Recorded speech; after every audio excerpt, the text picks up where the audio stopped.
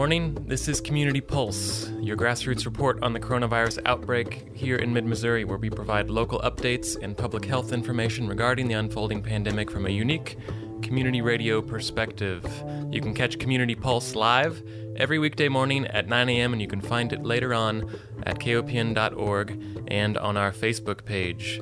It is Thursday, April 16th, and as the national conversation turns to reopening everyday life here across the world, we're going to talk about policy and what policymakers and influencers are saying about the criteria needed for a safe relaxing of social distancing measures.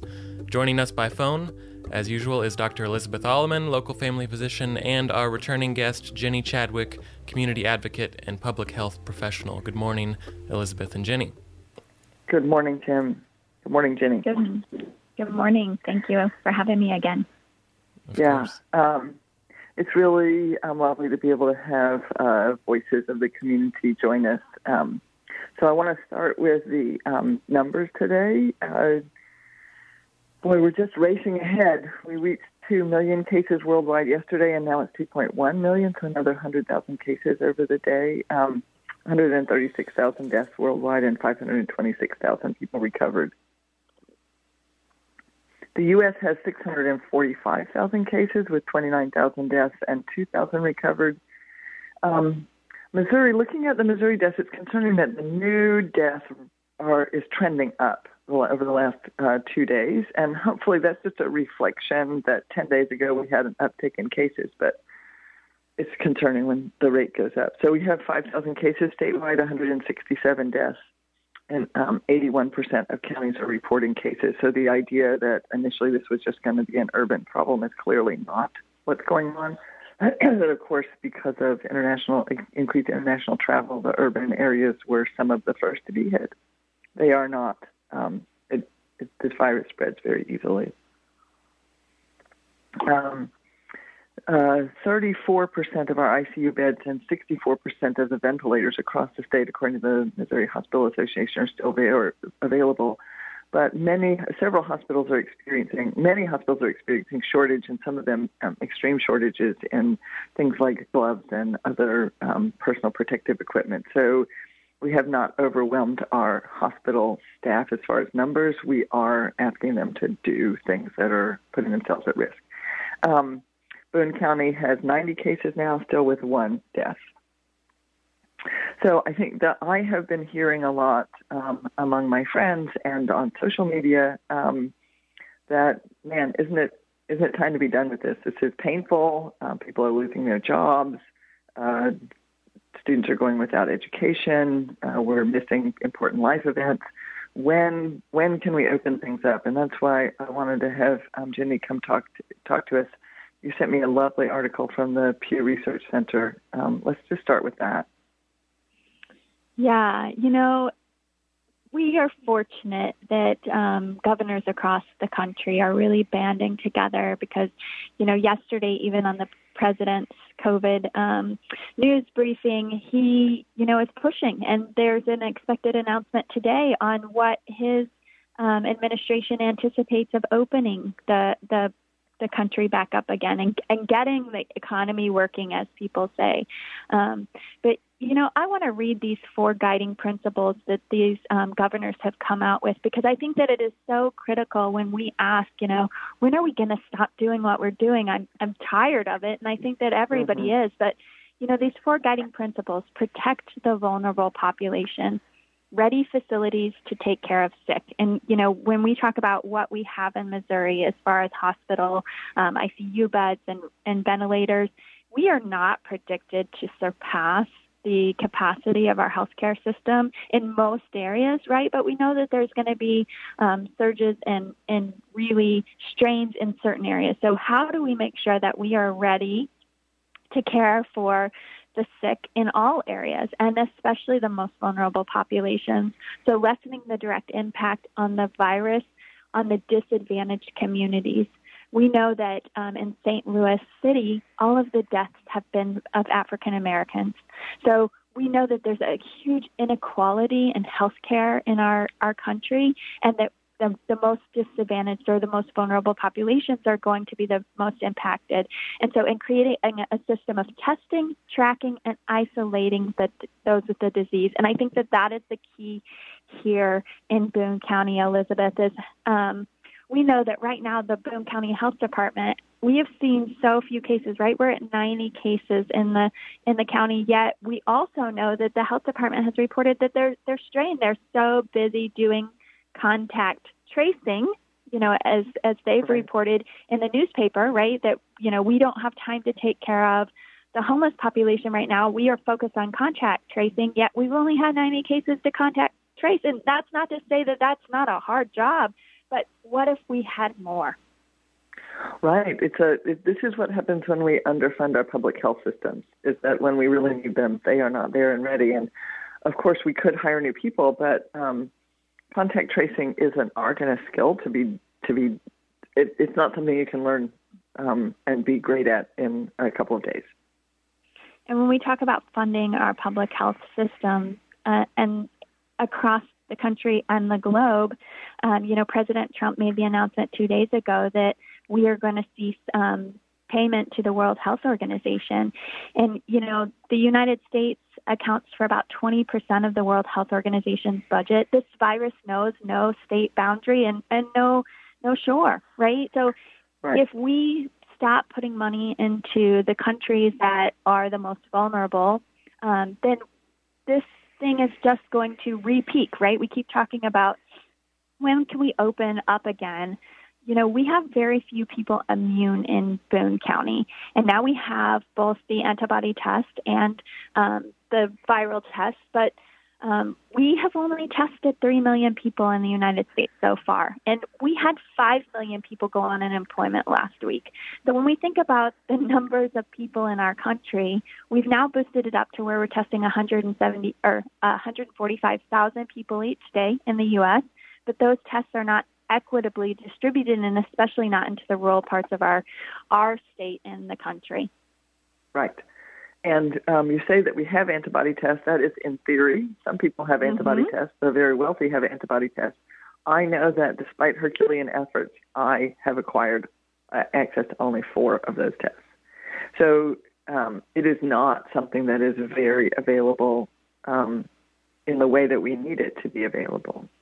Yet the most affluent zip code in Florida, everyone gets tested there, right? And so, we see the inequities and the risk that we are putting our vulnerable populations in.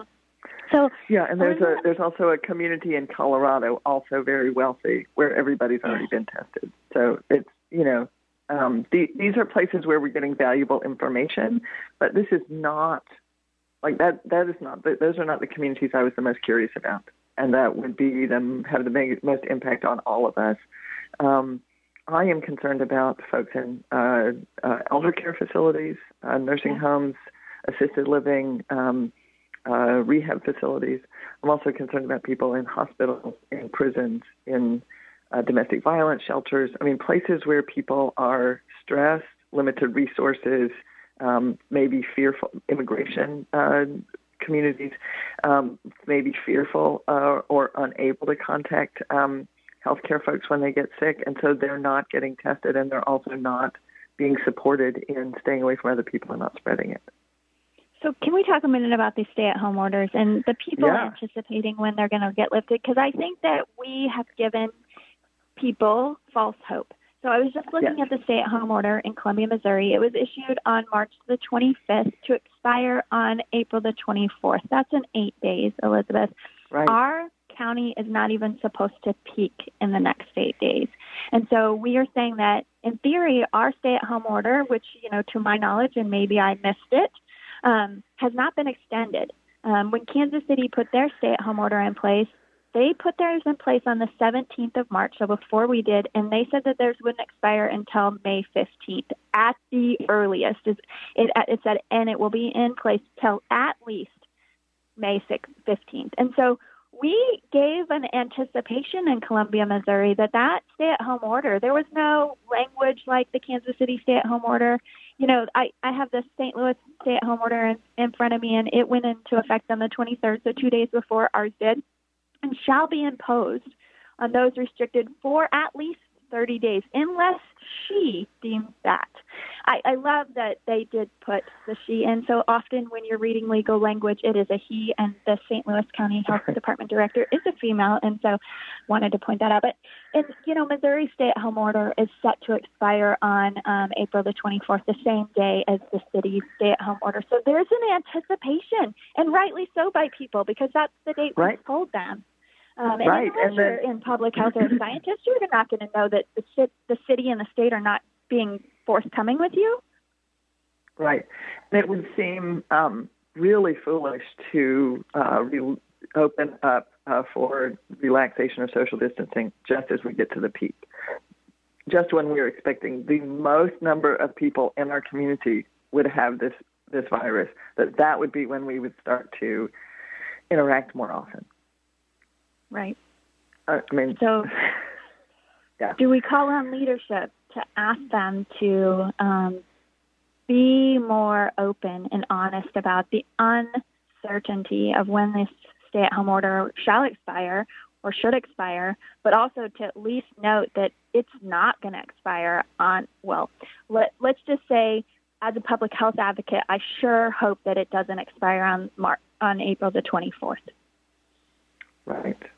Yeah, I agree with you that would be not evidence-based, because we have not done any of these things that we talk about. So when we talk about ready facilities to care for those who get sick, I think we mainly think about hospitals and ICU beds and ventilators, and those are really important ones because that's where the horrible things will happen if we overwhelm the system.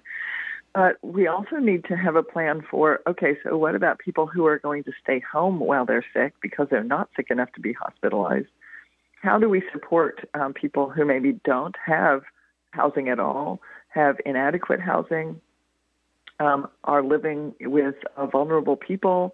So in some places during pandemics like this, we've had what we call fever hospitals or sick hospitals, where they're really more like infirmaries, where all the people there are sick, and that's maybe not the staff, but that they could then be separated from the rest of the community, not in any unkind or taking away people's civil liberties, but as an option, so that if, for example, you got it, but your partner is undergoing chemotherapy and is immune suppressed, and you would want to have some space from them, but who are you? You're going to move in with a friend, and these are challenging things. What about people who've been in the hospital and now are ready to come home, or need to go to a rehab facility because they need another week or so of nursing care, but not at the hospital level? Ideally, we'd have facilities that were set apart for those things. We do not have that yet, and I don't know whether people are thinking about that. And the only way we could actually do that is to have widespread testing, so we would know that we wouldn't be putting vulnerable, non-immune people into those facilities with people with active infection. And these things cost money. I can't imagine that there's any nursing home in Columbia or any place in the world that would want to raise their hand and say, we'll be the sick nursing home. Because then it would be, months or years of PR to try to erase that off of their reputation, that was a place where so many sick people were. And so these are the places where, we have to step together, I think, collectively to address these problems rather than expecting a person to do that.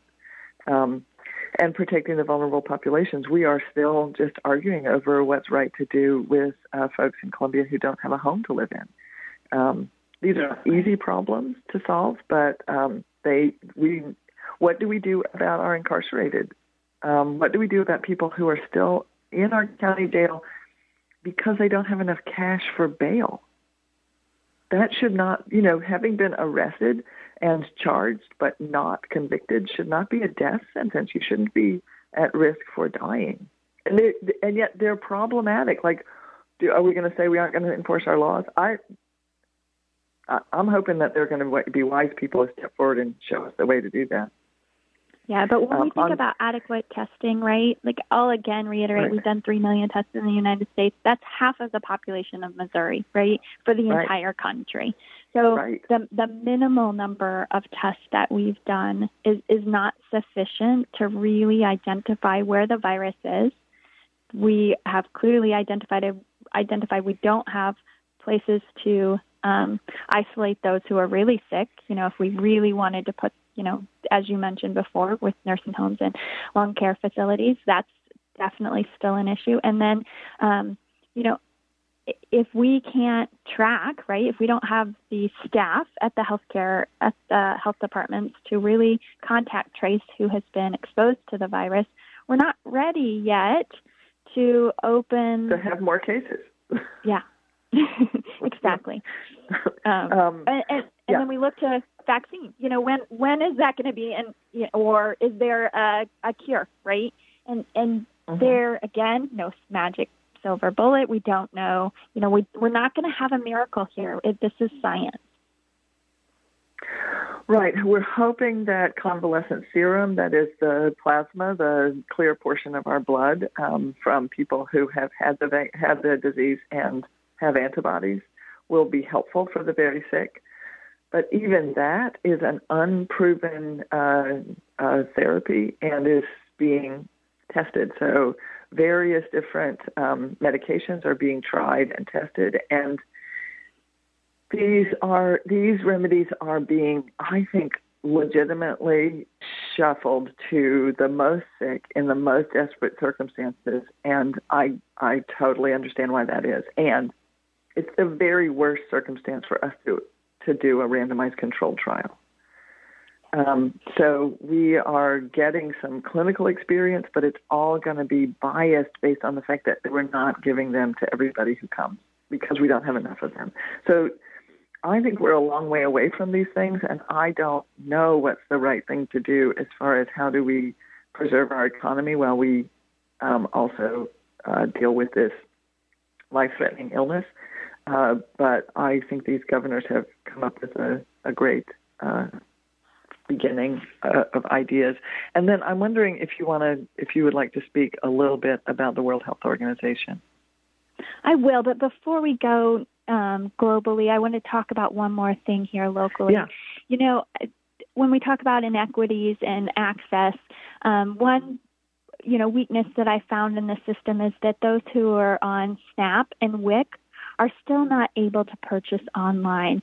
And I've been having some conversations with Martha Stevens, our state rep, and, the Department of Health and Senior Services for the state has been looking into it. It looks like it's a weakness between the USDA. And so it's a conversation that needs had with Senator Hawley and Senator Blunt as we think about why the state of Missouri doesn't work. So I want to keep pointing out that we have vulnerable populations that, don't have the comfort that we all have of being able to shop online, and that we need to continue to speak out in ways to do that. But, so for the World Health Organization, Elizabeth, this is an organization that does so much more than just COVID-19, right? You think about HIV, polio, and this is a global effort across the world to prevent exactly what we are dealing with right now and to be proactive. And, they were making calls, holding daily press conferences across the globe to warn people, daily press briefings as early as January 22nd, right? They identified the virus on January 7th. They had the genome identified by the 12th. They were providing the testing kits and ways to create the testing as early as, mid-January, and offering that information to the CDC. We declined to accept any support by the World Health Organization and decided to, America first, we are the best, we're going to go it on our own. And those early tests by the CDC, we know now were not functional or not accurately testing. So this is an organization that is absolutely critical now. It's an organization that runs on a $2.4 billion annual budget. And, the United States, again, provides about 20% of that annual budget. And it is so critical now that we continue to fund a global effort. Again, this virus knows no shore boundaries. And if we have an outbreak in one country, it's just going to come back again. Right, and I just want to say that I have been paying attention to what the World Health Organization was saying since early in this crisis, and I never felt misled by them. They are an arm of a diplomatic organization. They are a part of the United Nations. What's it called? The United Nations. The United Nations, right, which is a diplomatic organization. And so they're being criticized for not being critical enough of China. But diplomacy generally doesn't start with criticism. And I think that we could argue about what should have and should not have been said to China when it was clear they were initially hiding things, and maybe since then they have not been as forthcoming as they could be. But transparency between governments has been a challenge, well, since the dawn of government, and that everybody wants to, many governments feel like it's in their best interest to play their cards carefully. And this is a diplomatic organization, so they may not have been as critical of China as some other people could have been, but they're a diplomatic organization, so it's hard to criticize them for that. And they do not have the authority to go into countries without an invitation. It's not a military organization, it's a diplomatic organization, and diplomacy depends on invitation.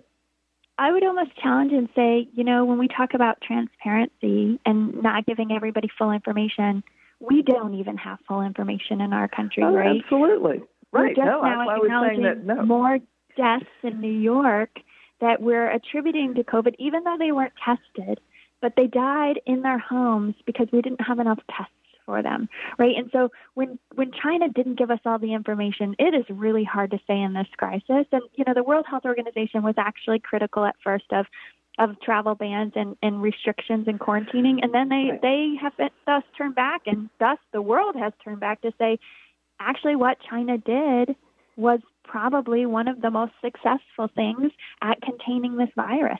And, they're starting to reopen their doors now, starting to loosen their stay-at-home orders as of April the 6th. So when we think about how, hindsight's 20/20, right? Right. Yes. Yeah. Exactly. Well, I think that we need to let KOPN listeners get on with listening to some music. Thank you so much, Jenny Chadwick, for joining us. Thanks, Tim, for engineering, and thank you for tuning in to KOPN and to this Community Pulse. Yes. Thank you again for having me. Thank you, everybody. Once again, our guest today was Jenny Chadwick, community advocate and public health professional, and of course, Dr. Elizabeth Alleman, local family physician and host of Your Health Matters. Thank you so much for tuning in to Community Pulse. Coming up next is an abridged version of Background Briefing along with a little bit of music to tide us over until 10 a.m. when the Ralph Nader Hour begins, followed by Fresh Air with Terry Gross at 11 and Democracy Now!, the rebroadcast at noon. This is KOPN Columbia. We are Mid-Missouri's source for in-depth news, diverse talk, and music of the world. We are more than radio, we are community radio, and we can't do it without you. We appreciate your support and your listening, so thank you.